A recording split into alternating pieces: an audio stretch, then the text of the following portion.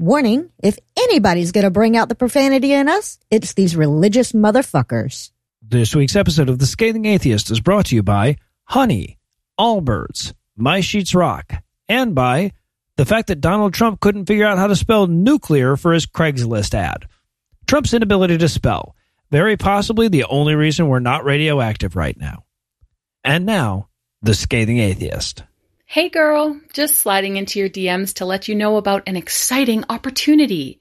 The opportunity to learn more about how multi-level marketing is a scam that preys on vulnerable women by promising them unlimited earning potential at the expense of their relationships, when in reality less than 1% of people actually break even. Oh, and we can also chat about how we did, in fact, evolve from filthy monkey men. Bye, hun.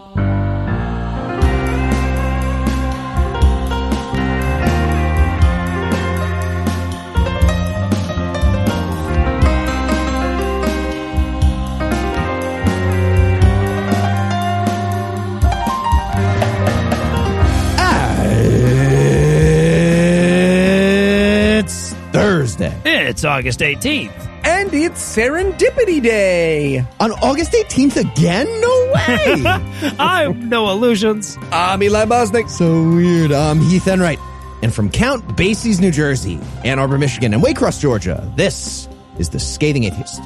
On this week's episode, the Religion of Peace stabs a guy during a book reading. Yep. We have some very good news about carpet shitting. And Anna will introduce us to the musical version of mansplaining.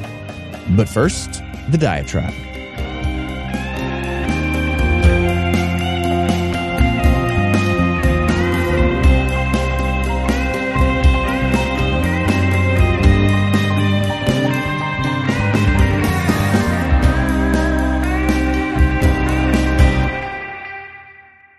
So I took a long road trip last week up to the Midwest and back to the South, which means I saw a metric fuck ton of Jesus billboards along the way. And right away, that's a bit of an admission of just what a shitty worldview Christianity really is.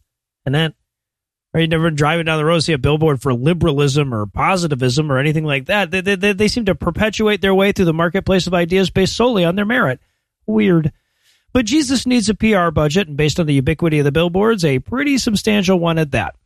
Of course, I've seen all these billboards before plenty of times, so there's nothing new about the experience for me. But what really struck me this time around was what a low bar they always set for themselves. And I really appreciate this. Imagine what kind of billboards they'd be tossing up if, for example, prayer actually worked. Right? You'd see signs like, amputated appendage? Try Jesus. Or inoperable tumor? Call us today. But instead, you see stuff like, are you a depressed, broke crack addict with no direction in life? Well, we might be able to help a little, at least. Like, for real, one of the ads that I saw just said, reject gluttony, accept Jesus. We're better than gluttony was the best they could come up with. That'd be like McDonald's running a billboard that said Big Macs are better than a kick in the nuts, and yet it's apparently the best that Christianity can do. I mean, we all know that Christianity tends to go after its victims when they're at their most vulnerable. Right? Most of the time, that means kids too young to know how to question adult authority yet. But barring that, they go after people who are depressed, addicted, broke, forgotten, abused, or otherwise fucked by the vicissitudes of life. Now, mostly they do this for the same reason that lions target the injured gazelle, right? These people's defenses are down. They're far more willing to nod along with a bunch of bullshit in exchange for a dollop of false hope and community. And that's what we tend to focus on as atheists because, you know, it's unspeakably fucking cruel. Conditional empathy is their stock in trade. And that's plenty to mark them out as the bad guys. But there's also an important tactical advantage that it gives them. Right? People who are at their lowest also only have one direction to go. And Christianity wants to hurry up and inject itself into that person's life quick before that inevitable upswing happens so that they can take credit for it. Things will get better because better is literally the only thing that things have left to get. And Christianity will say, see, God. Even if things don't get better right away, right? It could take forever. It doesn't matter. Scam still works. They could even get worse for a considerable time. That just means you're not Jesusing well enough yet. As long as at some point along the road, things get noticeably better for the person, Christianity will chalk that up as a win for God. Now, that's not to say that religion plays no part in the turnaround. It can. It doesn't have to, right? But it can. It can give a person a new thing to focus on and help them reorganize their approach to life. But in those instances, it's the person doing the reorganization, not the religion, and certainly not the God. If they'd been taken in by an atheist group, a birding club, or a bowling team, it might have offered the same reversal of fortune, no divinity required. But imagine if bowling alleys put that shit in their advertisements. Right? Imagine a billboard for a bowling alley that just said, reject gluttony, try bowling. Bowling and religion are, after all, tied in terms of ability to help you turn your life around. So they've got every bit as much claim to the title as religion does, but they don't bother to make it because there are other reasons to go bowling. Like focusing in on being a good bowler, that can help you learn to appreciate incremental improvements. It can help you budget your time. It can give you a feeling of accomplishment, but it's also just a fun thing to do. All that other shit is so mundane, it's not even worth mentioning on the ad, assuming that you have anything at all to mention, right? Religion doesn't. So they're left with nothing but a claim that could be made about any non-vice activity and some vices for that matter. Religion is as close to nothing as it's possible for a thing to be and still have to have its own word. It really hamstrings their ability to advertise. And to be honest, I'm kind of impressed that their PR team found shit to say on every one of those fucking billboards, regardless of how mundane that shit was. But if a hotel advertised itself as having rooms with ceilings, you'd take that as an admission that they don't have much else to offer. I don't see why that's not more obvious to people when it comes to religion. They're talking about your Jesus. We interrupt this broadcast and bring you a special news bulletin. Joining me for headlines tonight are the divergent and convergent to my transformed boundaries, Heath Enright and Eli Bosnick. Fellas, are you ready to shake things up? Oh, man. Remember when the West Coast was mostly just worried about earthquakes and wildfires? Yeah, now there's apparently a nuclear Poseidon tsunami bomb coming up soon or something like that. An Arctic nuclear Poseidon tsunami bomb. Heath, Noah, you guys are worrying over nothing. There's no way the Arctic nuclear Poseidon tsunami bomb can survive the heat. No, it's that's gonna fair. Be fine. That's fair. And there's no moisture there to feed it. So, all right. So quickly It's before a dry tsunami bomb. Californian listeners break away and slip into the sea, I suppose we're going to pause for a word from our first sponsor this week, Honey. Today's episode is sponsored by PayPal Honey. Oh, man. What about Coupon One? Oh, hey, Eli. What's the matter? Yeah, you're talking out loud to yourself about a problem like the beginning of an ad or something. Sorry about that, guys. It's just I finished shopping online. I'm ready to check out. And now I'm just staring at this coupon code box, feeling like I'm missing out on savings. Well, why don't you try Honey? I mean, I could try. Anna?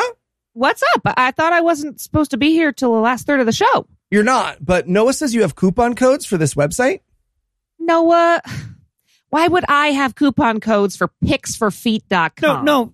Honey is the free shopping tool that scours the internet for promo codes and applies the best one it can find to your cart. It supports over 30,000 stores online, ranging from tech and gaming products to popular fashion brands and even food delivery. Wow, how does it work? Okay, so imagine you're shopping on one of your favorite sites. When you check out, the Honey button drops down, and all you have to do is click Apply Coupons. Wait a few seconds as Honey searches for coupons it can find for that site, and if Honey finds a working coupon, you'll watch the prices drop. That does sound easy. I mean, it is. I use Honey when I'm shopping for electronics or even when I just order Grubhub. I saved $15 just last week. That's why I, No Illusions, personally endorse it as a thing to use.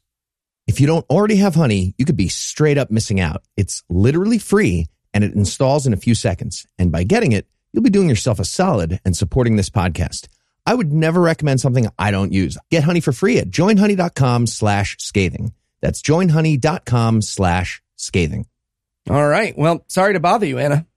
I mean, don't you still have that coupon for Pics for Feet's Christmas sale last year? I do. You're the best. Thanks. Your husband is weird. I know, man. I know. What's the code? And now, back to the headlines. In our lead story tonight, Islam is still all the way fucked up. Yep. Right? Like we don't talk about how shitty and violent that religion is as much as we used to, but that's because Christianity has gotten worse, not because Islam has gotten better.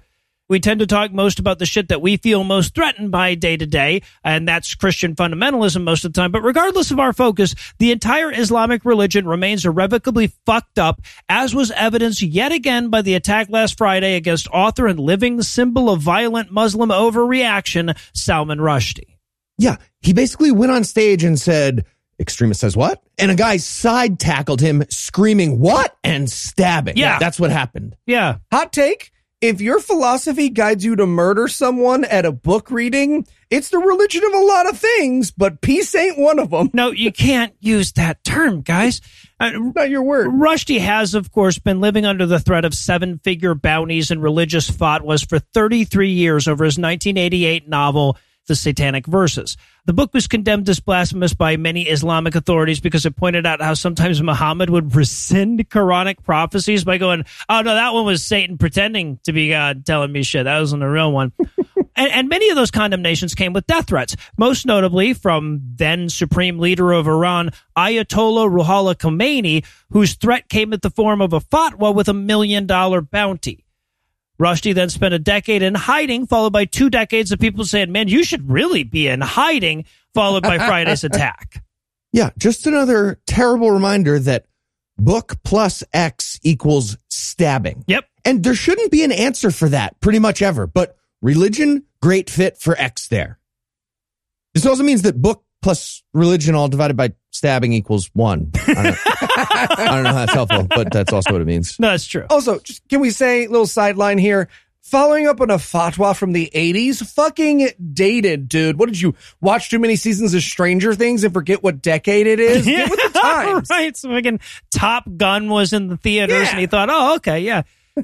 So the attacker in question was a 24-year-old from New Jersey by the name of Hadi Matar, who rushed the stage of the Chautauqua Institution in Western New York, where Rushdie was scheduled to give a talk about, of all fucking things, the U.S. as a safe haven for exiled writers. And while nobody's officially offering up a motive, you did correctly guess his religion.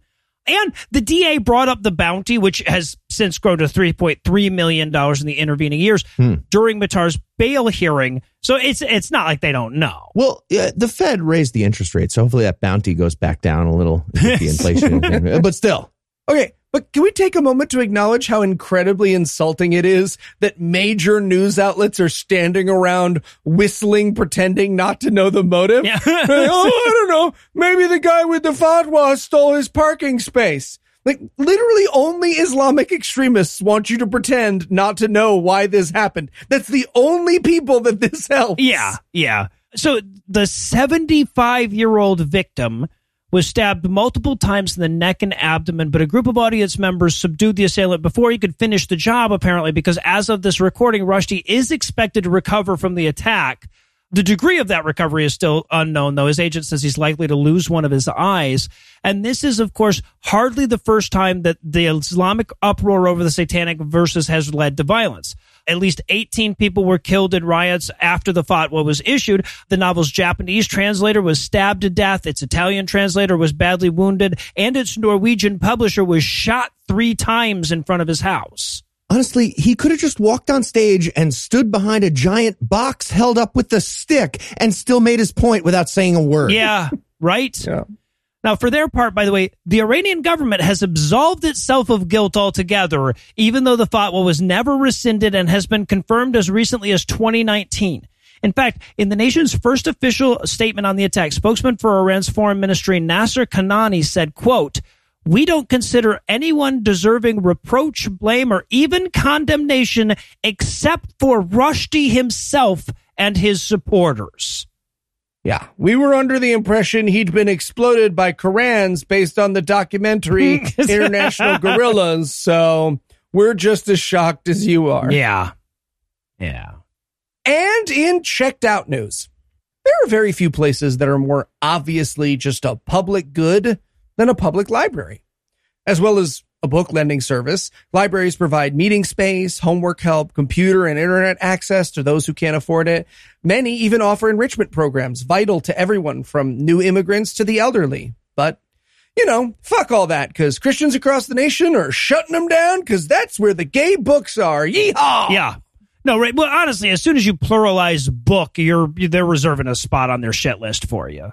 What are these people imagining is happening? Just like, apparently lots of kids, 2022, they're going to the library and saying, one physical book about how to be gay, please. We got to stop this. Yeah, exactly. That's ridiculous. Everyone knows that book is Percy Jackson and the Lightning Thief.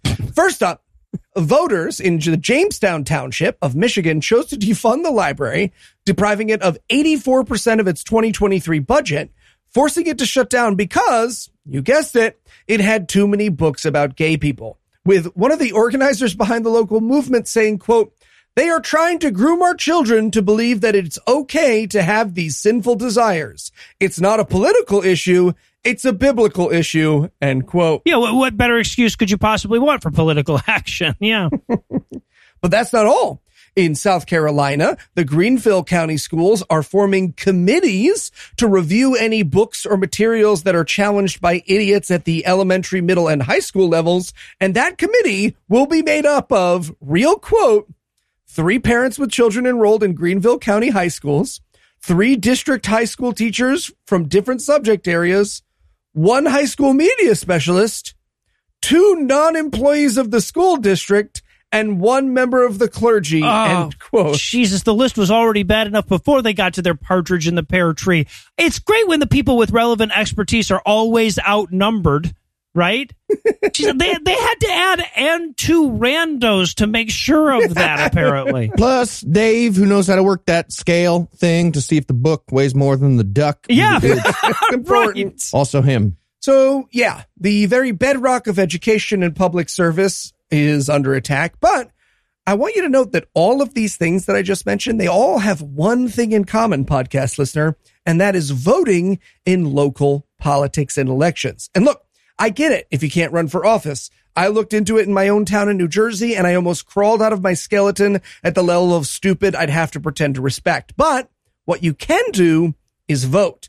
Right? To defund these libraries and make these kangaroo courts and declare the Bible school lunch on Tuesdays, they need you not to vote in your local elections and not to be vocal at your city meetings. So please do those things. And if you, unlike me, can smile at a Republican without cracking your molars, you should also run for local office. Yeah. And also, donate to the local Friends of the Library if you can. And one way or the other, go to the library more. Right? Nothing secures their funding quicker than a full parking lot. Mm-hmm. Another one to keep in mind. And in Harmer's Only news. Nice. If you're a conservative Christian white guy who likes to use slur words for all different groups when you're out at dinner, but without all the judgy scolding from your date and the staff at the restaurant and most of the people around you, there's finally a dating app for you. It'll just be the restaurant staff and the people around you calling you a Nazi from now on, but not your date. The app is called The Right Stuff. It's only for hetero conservatives, and it's launching next month. Get excited. So their business plan isn't exactly dating a site for incels, but it's not exactly not that either, right? It's that. Is it weird that no matter how bad the women are on that app, they still don't deserve right-wing men? So the new app was co-founded by conservative billionaire Peter Thiel, who happens to be gay, and therefore would not be able to use the app he spent a bunch of money on, which does not have any functionality for same-sex dating. Keep it up, Petey. They're going to load you into the train car last, buddy. They promise. Yeah. The other 2 founders are Daniel Huff and John McEntee, both members of the Trump administration. So the whole point of the app is clearly that Huff and McEntee were living in D.C. for 4 years and couldn't get anyone from Tinder to touch their penis. Every single time it was like, yeah. So I actually work at the White House. It's no big deal. Martini in the eye, woman leaves, weepy masturbation at home onto their copy of Atlas Shrugged. That's what happened every time. As it should be. Exactly. Yeah. So that was a problem for them, and they started an app. And their brand messaging is fucking terrifying. Beyond just the idea of Republicans breeding, it's also terrifying for other reasons. On the landing page for their site, it says, quit swiping, scrolling, and trolling the wrong people. There are people out there just like you. Trolling? Who want to troll. Yeah, right. So they're being way too honest about their order of operations on Tinder, or their moms convinced them that it's not an insult. People are just accusing them of asking questions in threes. Either way, it's pretty fucking funny.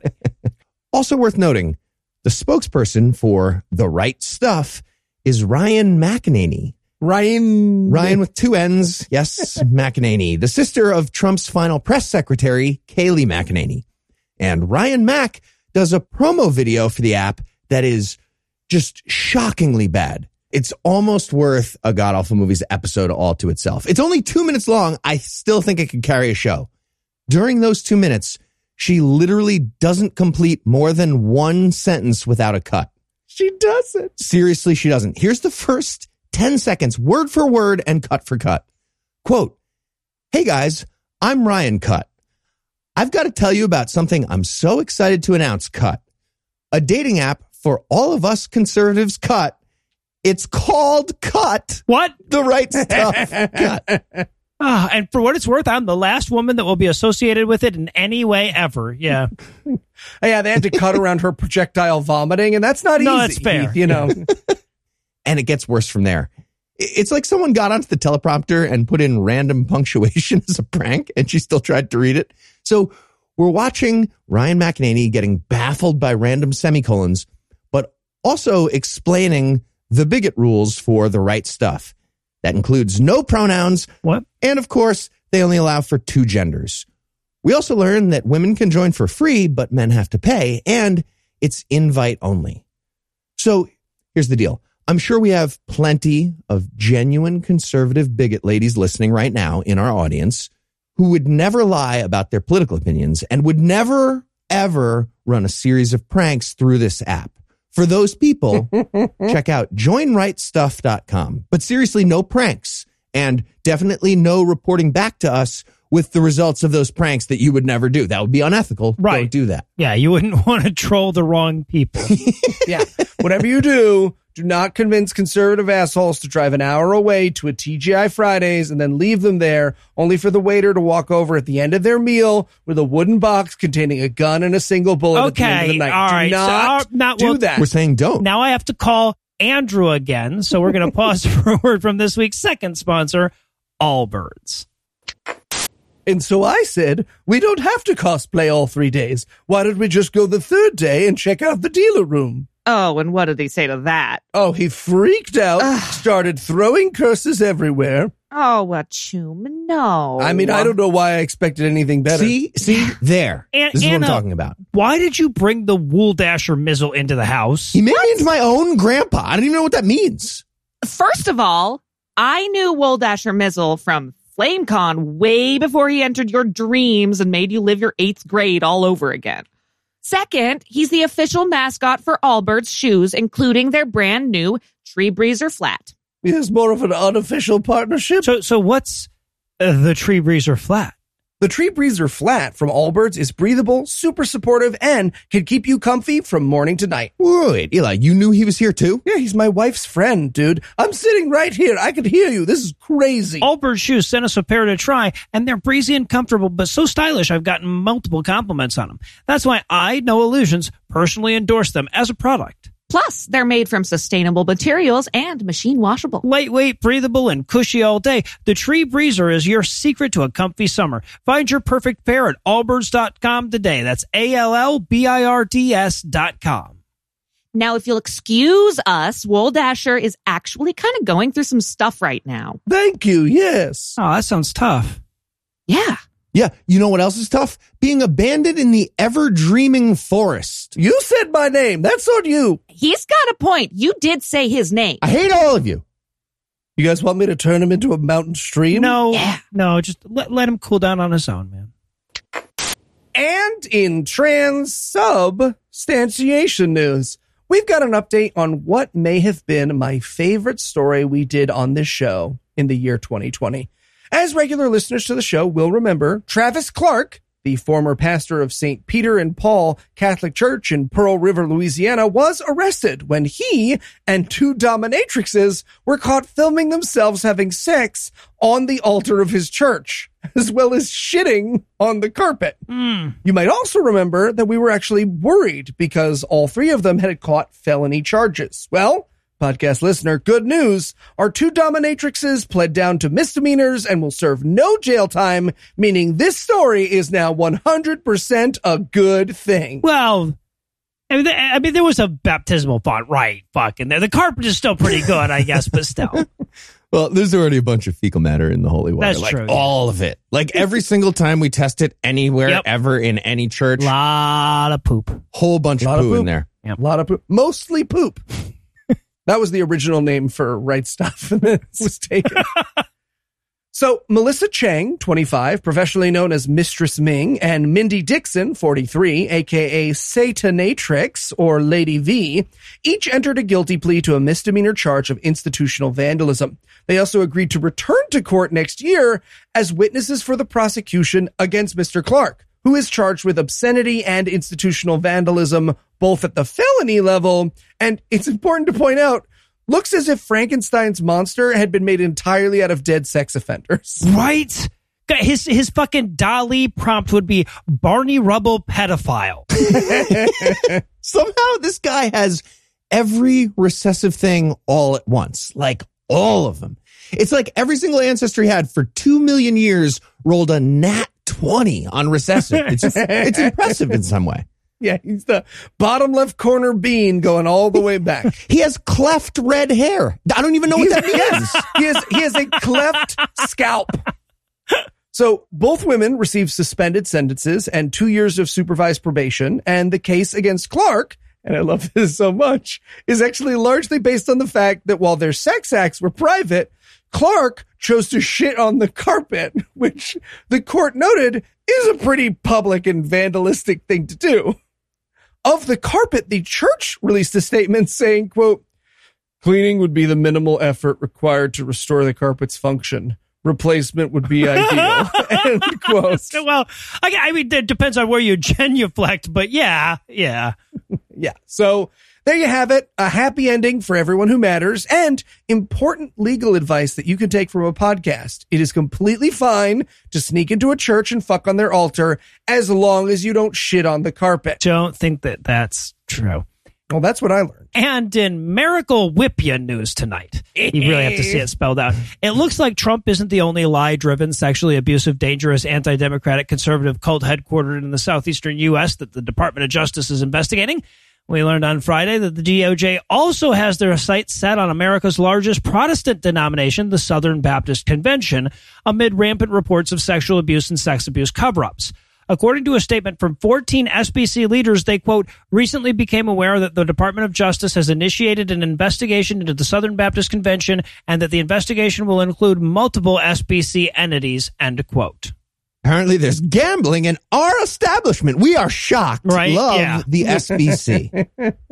Hey, you open-mouthed ghouls, it's us, your bosses. You're mad at the FBI right now. Well, it turns out that's handy as fuck because they're looking into our thing right now as well. Right, yeah. Everyone pay attention real quick and then please stop paying attention. Yeah. Now, of course, we've been talking about this for quite a while on the show. Back in 2019, a joint investigation by the Houston Chronicle and the San Antonio Express News revealed rampant sex abuse within the SBC, especially in their International Mission Board, which is entirely funded by member church donations. After a huge public outcry, the SBC eventually reluctantly hired on an independent investigator to look into the allegations, and their findings, which were released earlier this year, were far more damning than anything the newspapers found. The report detailed a pattern of cover-ups, downplaying, ignoring, and demeaning victims, and refusals to reform. Oh, and also a list of known abusers that were SBC affiliated that the organization chose to keep secret. Yikes. Wow. Okay, great work by the journalists who uncovered this, but maybe we just make it easier from now on. Have them do a big expose if they find a church that doesn't abuse kids. Yeah, there you go. And that could be the story. Take the Republican approach. We ban all the churches for now, and we can reopen them one by one when they're certain there are no kid fucking. There you go. There, right? Yeah. Sure. You can have churches back at the end of the semester. Yes. But no, you can't. Still no. So apparently all of this shit didn't escape the attention of the Department of Justice, or at least didn't continue to escape their attention after Trump was out of office. So they're looking into it. Of course, the DOJ hasn't confirmed this because that's not a thing that they generally do. But we did hear about it from the SBC leaders, who also announced their intention to fully cooperate with the probe. And who the hell knows how long that'll last. But in the very same statement, they were super clear that this was all about somebody else's mistake back in the day, even though by their own admission, they haven't yet done anywhere near enough to prevent it in the future. The SBC's like, this is somebody else's fault if it happened, which it didn't. Yes. One of us only tells lies. The other... oh, you guys are just going to go through the door anyway because you have a warrant? Dressed up like this for nothing. Yeah, right. And finally tonight, in Lobob's news, we have a story about Lauren Boebert. There's good news and there's bad news. The bad news, she's a member of U.S. Congress who's doing everything she can to... Yeah, okay, let me just start with the first thing. She's a member of U.S. Congress. And she's doing everything she can to further dissolve the separation of church and state, including a new proposal to have biblical citizenship training in public schools. The good news, though, Lobobs and her husband are a giant embarrassment, and we learned about their continued failure in that field last week, including the subfield of not having embarrassing personal finances revealed and the subfield of not getting drunk and smashing into your neighbor's mailbox in a crazy rage. The Bobeses failed at both of those subfields. People, we made the couple that breaks up on Facebook every other week Congress people. Well, we might as well watch them catch DV charges in front of their naked baby on the House floor. All right, so we'll start with the evil theocracy part. Boebert appeared on the Christian news show Flashpoint last week. That airs on the Victory Channel, which is owned by millionaire hate pastor Kenneth Copeland. During the segment, she was talking about how Republicans need to galvanize voters before the midterms, and she said, quote, maybe we need to have some sort of legislation that requires biblical citizenship training in our schools, and that's how we get things turned around. Oh, well, I guess once you've taken all the education out, you got to fill them with something, so sure. Yeah, I can't do like second gym or whatever. Yeah. Okay, Lauren Boebert, I'll tell you what. We'll do a Bible quiz, you versus Noah, and if you lose, you have to shut the fuck up forever. There you go. How's that sound? That's fair. And just to be clear, Boebert wasn't just spitballing an idea there. She was definitely talking about an actual class that she knows about that already exists.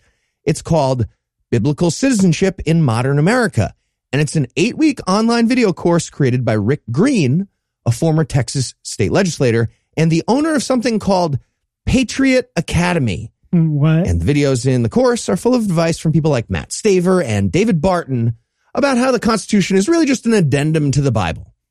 And during the appearance on Flashpoint, Boebert proudly mentions how she took that exact course, which I'm certain includes tactical formations and dive rolls, as they apply to constitutional law somehow. Yeah, right. And okay, kind of joking about that, but I actually checked the website for the Patriot Academy as I was reading the story. They literally have a constitutional defense class at the Patriot Academy that includes 28 hours of firearms training. What? And 12 hours of intellectual training in the classroom. And their video for that class is almost entirely tactical gun pointing. Like walk, jump to the left and point. Like it's so much of that. It also includes one moment with a guy kicking down a door and then they cut right before he does what I'm certain was a very bad dive roll that they couldn't use in the shot. Right, or 100%. He jumped 100%. into the room sideways, firing 2 guns. Right, yeah. Guys, you know that they called it intellectual training because their target audience would be turned off by the concept of learning things if they didn't put an army word in it, right? All right, fellas, there's also 12 hours of tactical sunglasses on the back of your head. Knowledge. Shit, we lost them. We lost them. Not enough modifiers. Yeah, so I promised a bit of good news, too. Here it is. I'll start with Boebert's financial disclosures, which are required if you're a member of Congress. Based on her disclosure from last year, she faced some heavy criticism when it was revealed that her husband, Jason, was paid almost with a Y, $1 million by Terra Energy, an oil and gas company with a very large presence in her district in Colorado. And then on this year's form, she listed Jason's income as N/A. So here's the thing. According to the rule, you don't even have to list the exact income. You just have to list the source, which means A, she's fucking dumb and didn't need to mention the $1 million last year. But also B, now we have to assume that this year it was something even worse than Jason getting paid a 7-figure sum while his wife, just by coincidence, happens to continue supporting legislation that helps a very specific oil and gas company in her district. Also, we learned that Jason spent the last year trading thousands of dollars in cryptocurrency on Robinhood. Oh, Jesus Christ. So I know this isn't the point, but how the fuck are they not required to disclose their spouse's exact income? Why not just make it? You have to say the number. That's crazy. That's what we call the McConnell special, Noah. Yeah. Because there's only so much information you can give to the people before they start setting up guillotines, you know? Yeah, and we have one other piece of news from the Bobes file. I love this so much. Police in Garfield County, Colorado, released 911 calls last week from the neighbors of the Bobeses. So you're probably imagining something with drunk idiots and firearms. Well, you're exactly correct. Yep. It's exactly that. You have it just right in your head. And dune buggies. And literally, you were picturing dune buggies, weren't you? Yes, there are. There are going to be dune buggies. Apparently, one of the Bobeses' kids was speeding around the residential neighborhood in a dune buggy, and the neighbors told the kid to slow down. And when Jason Boebert heard about that, he continued being abusively drunk, like he always is, no matter when he had heard that. He jumped in his truck, and he went to confront one of the neighbors. And then he smashed into their mailbox with his truck. Okay, just to be clear, he was driving from his house to his neighbor's house, like feet, not miles, and he crashed. Eli feels attacked. Thank you, Noah, for your support. Okay, he crashed into the mailbox, and then someone from that house called 911 and explained how the whole family is fucking awful, and they're always carrying 19 guns at all times. And they specifically, during like an emergency 911 call, they stopped to be like, and Jason, this guy, he's dumb as a fucking post 911 operator. All that being said, let's be fair. Jason was a big crypto trader over the last year. Maybe he crushed it. Maybe he's the one that crushed it. Yeah. I guess what we're saying is that if someone sends this family a big thing of quick fuse fireworks, this problem might work itself out in payroll, people. We could just... All right, well, I guess this marks the second time I've had to clear a joke with Andrew in a single segment, so it might be time to close the headlines off. Heath, Eli, thanks as always. Jumanji. And when we come back, Anna will rock the fucking house. Yes.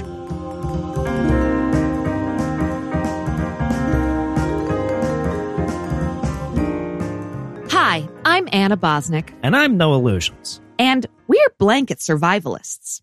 Sharing a blanket with 4 cats and a blanket hog spouse can be hard work. Or a pug and a blanket hog spouse. Exactly. Luckily, in the rare moments that we do have full access to our bedding, we've got the best in the biz thanks to the regulator sheets from My Sheets Rock. Oh, what are the regulator sheets from My Sheets Rock? Heath, what are you doing here? You don't even have to share your sheets. Solo sleepers deserve comfort too, Anna. The regulator sheets are designed specifically to keep hot sleepers cool and cold sleepers comfortable. They regulate temperature, wick moisture, stay breathable, and are so soft you'll sleep comfortably every night. That's because these sheets are made from the best-in-class bamboo rayon, the holy grail of sheeting.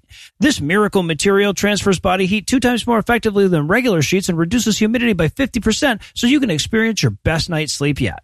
It's true. My Sheets Rock sent us a set to try, and they ended up being our favorite sheets. We even bought an extra pair. I don't know, guys. What if I don't believe you? You know, based on your friendship with a certain unnamed mythical creature. How dare you? Don't believe me? Their 5-star customer reviews speak for themselves. Plus, they offer a 90-day risk-free trial and free shipping and returns. Check out My Sheets Rock at mysheetsrock.com/scathing and enter our code scathing for 10% off and free shipping. That's mysheetsrock.com/scathing, code scathing.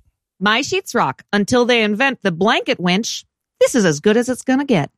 Ooh, a blanket winch. That's genius. Right?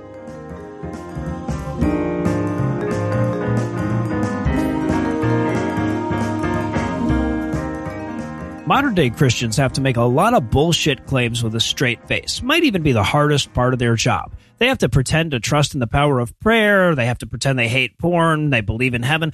But of all the bullshit claims that they have to make without cracking a smile, perhaps the consistently least convincing is the part where they pretend to like Christian music, which we're going to examine in depth again tonight in another installment of God-awful music. And to make this happen, of course, we need to welcome back our resident expert in all things musical, Anna Bosnick. Anna, so glad you could join us for non-ad purposes as well. Thank you very much. I'm so happy to be here. All right, so, Anna, I have to ask, where did you find this miserable piece of shit? Well, Noah, this one actually comes to us straight from TikTok. Oh. It first came to my attention after being posted by the account @KirbyMax with the caption, "Therapy isn't enough. I need Reliant K to apologize for this song." And then sent to me by one Eli Bosnick with the caption, "Oh my God, Anna. Oh my God, it's perfect. Anna, please do it. Anna. Oh my God, oh my God, oh my God." So, yeah. Thanks, Eli, for this. It's everything you want in god-awful music. It's giving high school garage band. It's giving pubescent neckbeard. It's giving early 2000s normalized misogyny. And it's giving Axe body spray and crispy socks. It's absolutely it's the Axe body spray of songs. So this Reliant K, they are very much a Christian band. I say that because the song isn't specific. Like, they don't talk about Jesus in the song. It's Christian just in its level of misogyny, I think. But one way or the other, it certainly belongs on this segment. Indeed. They are a Christian rock band. Yeah, absolutely. To be fair. Also, they spell Reliant wrong. Yep. It's fine. Yeah. Well, yeah, they do it because they don't want to get sued because one guy named it after his brand of car. They thought Dodge was going to sue their Christian shitty band. Yeah, man. They thought Dodge was going to sue. They really need themselves an Andrew. Oh, no one cares that you guys are alive. I could stab all of you to death right now here in my office, and no one would miss you. Nope. I know you didn't ask if anyone would miss you. It was a legal question. I just thought I would point that out. Legally, it's important to me. I just want you to know.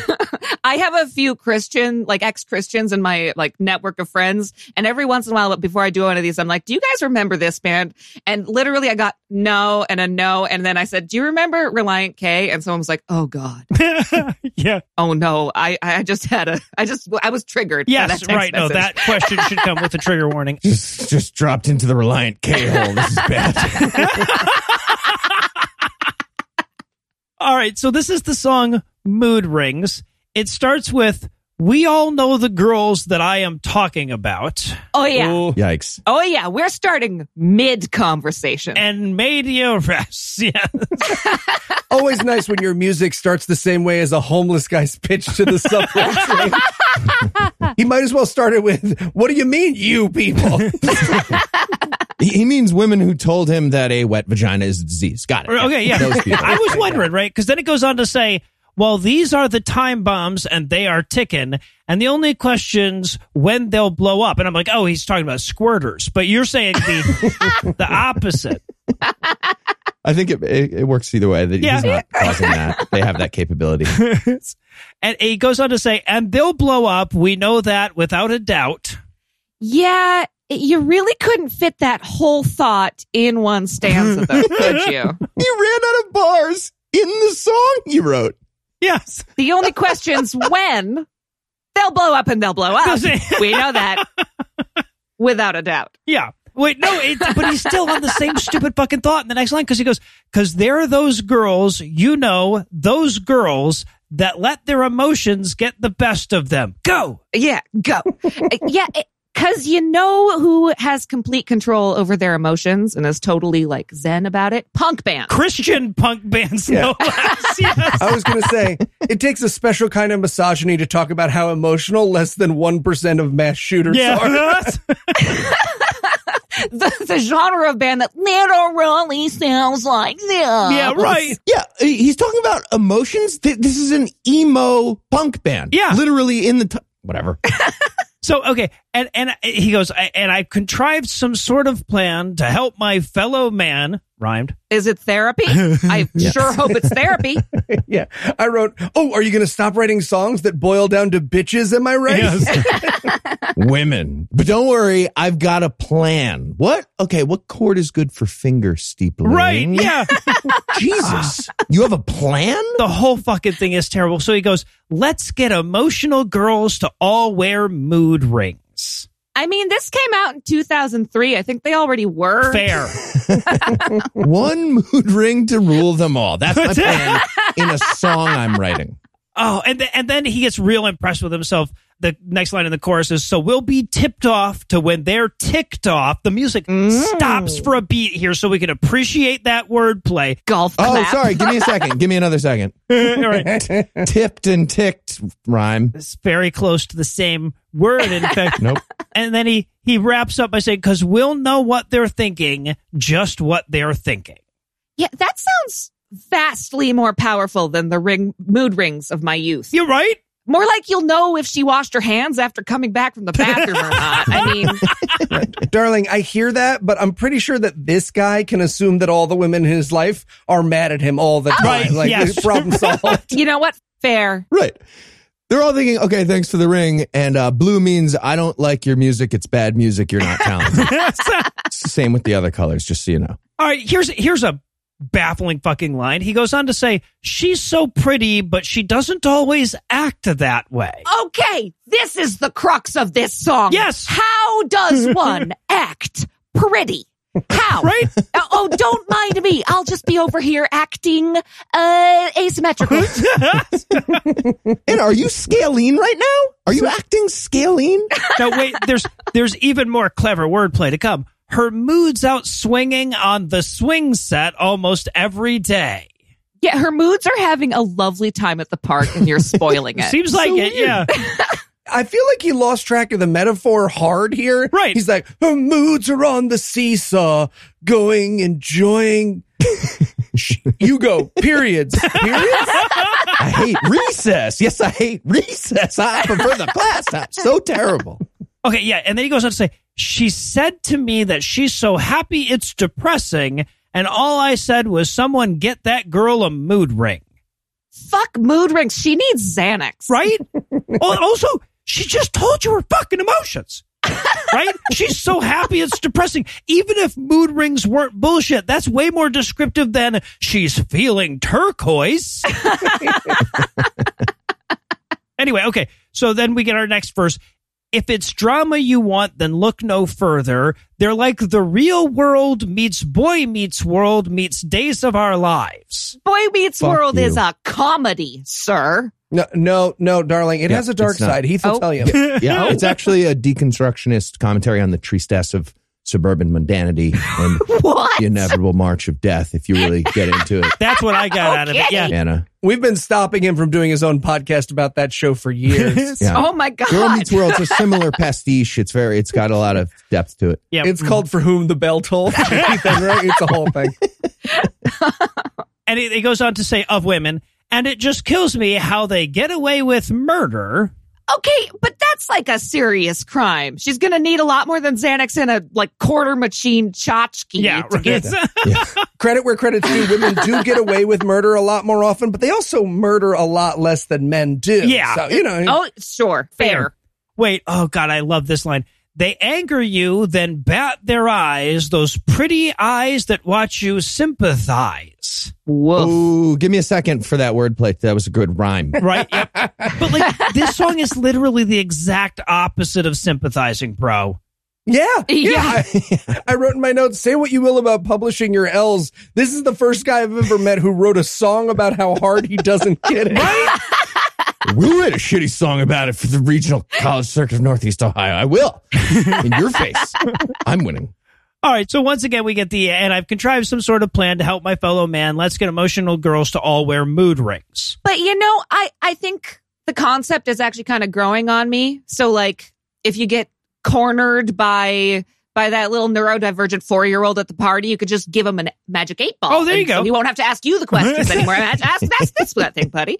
So he wraps it up. So we'll be tipped off to when they're ticked off because we'll know just what they're thinking. So he does know about thinking, at least theoretically. He's aware that women have minds. Yeah, right.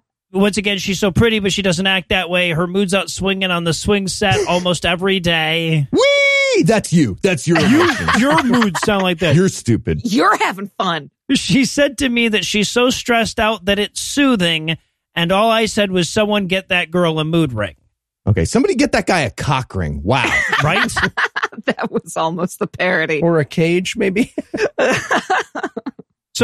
So now we're at the like fucking bridge or whatever. He goes, because when it's black means watch your back because you're probably, and I feel like I should interrupt the lyric to explain. He's talking about the mood ring here, not the girl. Oh, It could be both. Because you're probably the last person Yeah, the Christian band from Ohio, pretty sure. in the world now that she wants to see.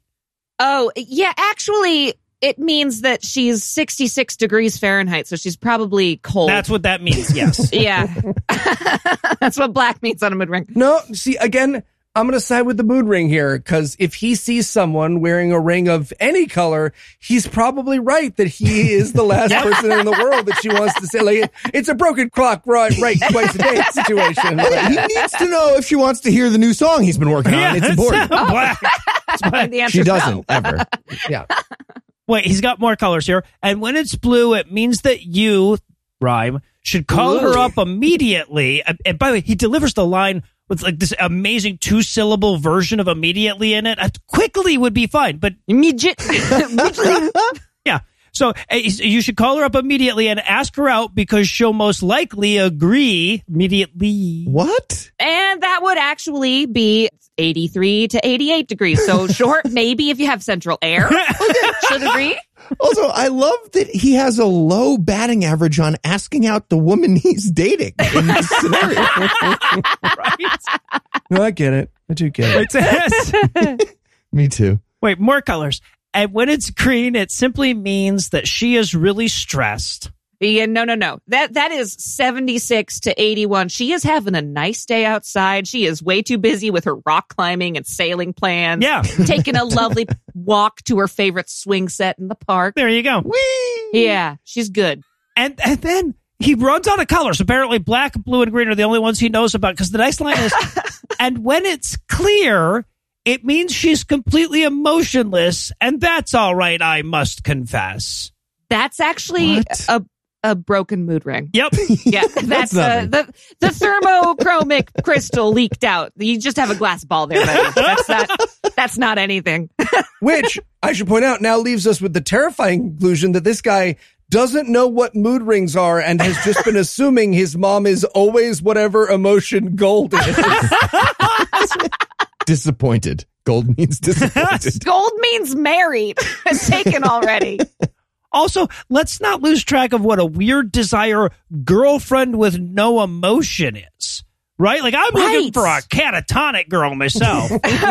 Also, what I'm getting from this is I've always wanted a handless girlfriend to match my emotional maturity. I feel like that's the theme. Okay. All right, so he goes, we all know the girls that I'm talking about. She liked you Wednesday, but now it's Friday, and she has to wash her hair. Anyone who has ever taken a shower knows that's not a fucking excuse. Nope. It means fuck off. Yep. It just means fucks off. It means, what the fuck did you do on Thursday, you asshole? Yeah. Yup. Also, she didn't like you on Wednesday. I reject the premise of this entire verse. Get out of here. He goes on, and it just figures that we'll never figure them out. More wordplay. Ugh. First she's Jekyll, and then she's Hyde. At least she makes a lovely pair. I feel like he doesn't know that he's implying she murdered a prostitute. He did not. And then the song changes entirely, and he goes, mood ring, oh, mood ring. Yeah, mood shift. But yeah, right. It felt like the song had credits. We were going into the credits. Epilogue. Special shout out to mood rings for being in the song. Song's playing itself off like it gave too long of a speech at the Oscars. Right, Oh yeah. my God. Yeah, he goes, oh, tell me, will you bring the key to unlock this mystery? Again, vastly overestimating what this thing can do. Right? Of girls and their emotions, play it back in slow motion. That's a rhyme. So I may understand the complex infrastructure known as the female mind. I'm like, neither That is understanding. not a rhyme. No, understanding and minds are not in your wheelhouse, bro. Not going to happen. Neither's infrastructure. You don't know that. Get out of here. Right? The omnibus spending bill. Fuck you. And the song's over, and we get the like little trailing thing where he's like, "Ha, that was terrible." I mean, you said it, bud. Right, but it just was though. Yeah. All right. Well, so that's where the song ends. But it's where Anna's work really begins, because it turns out that there is no musical monstrosity Christianity can make that Anna can't fix. So without further ado, Anna, take it away. We all know the men that I am talking about. They are morons. they keep sticking their nose in everybody else's rights. It's like they don't know that it's not about them. 'Cause they're those men, yeah, you know those men who don't want anyone else to put up a fight. Yeah!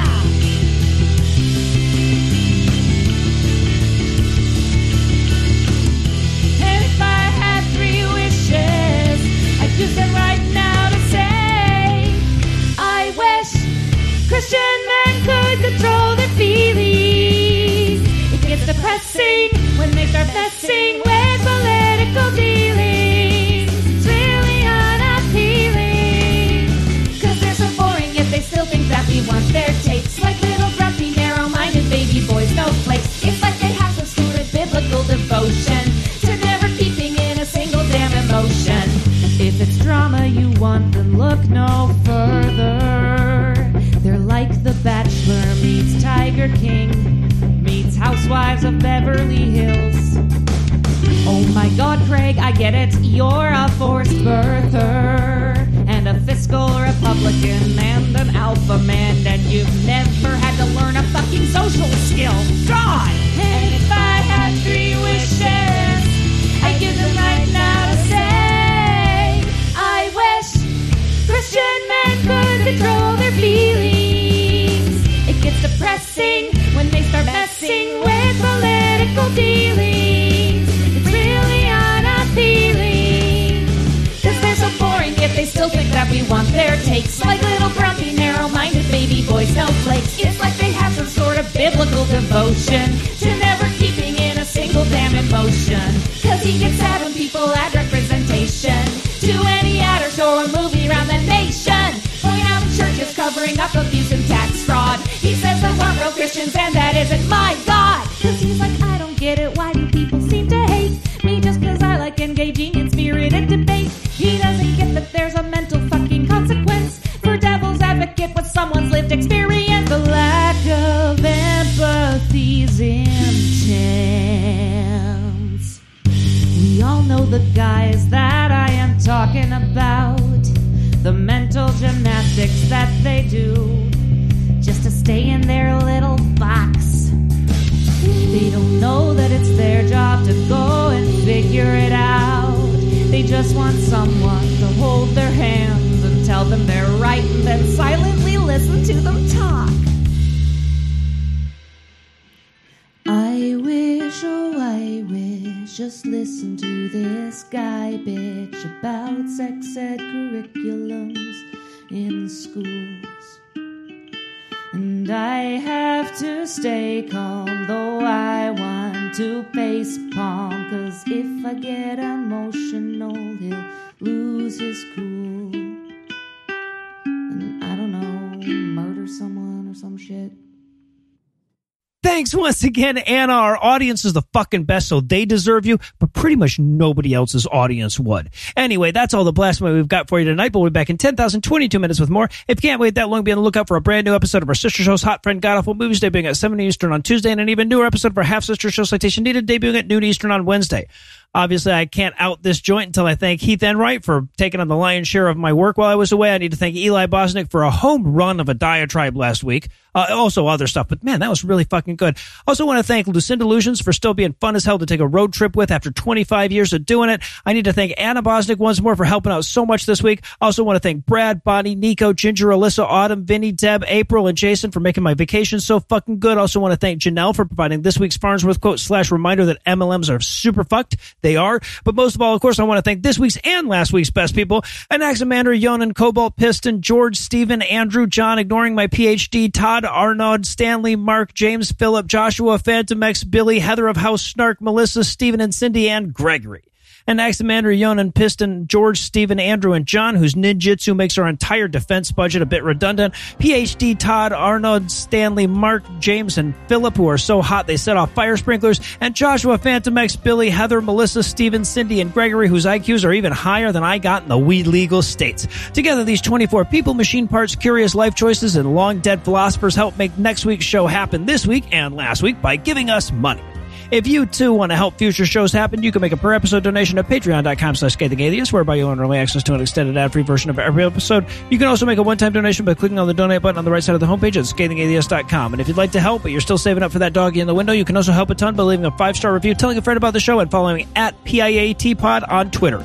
The legal services for this podcast are provided by the law offices of P. Andrew Torres. Tim Robertson handles our social media, and our audio engineer is Morgan Clark, who also wrote the music that was used in this episode, which was used with permission. If you have questions, comments, or death threats, you'll find all the contact info on the contact page at scathingatheist.com.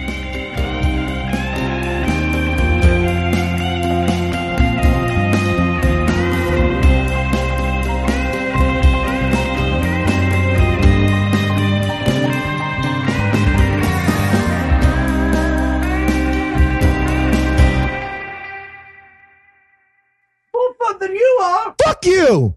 Fuck you. Fuck you, right? I hate you. Fuck you. I hate you. I'll murder you. Oh, no, you can't kill me because I was never alive. God damn it. Morgan, this is all going in the ad. Yeah. The preceding podcast was a production of Puzzle and a Thunderstorm, LLC, copyright 2022, all rights reserved.